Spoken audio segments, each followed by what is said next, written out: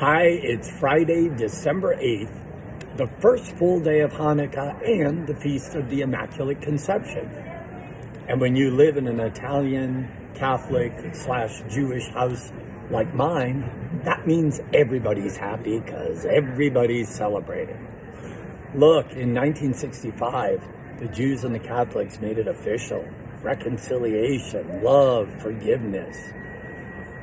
Why can't we all do that? Peggy and I did it from the first day we met. It seems silly to have wars over religion, when religion is about a belief and a respect in God, which means a belief and respect in other people. What can you do today to bridge the gap as we celebrate both Hanukkah and the Immaculate Conception?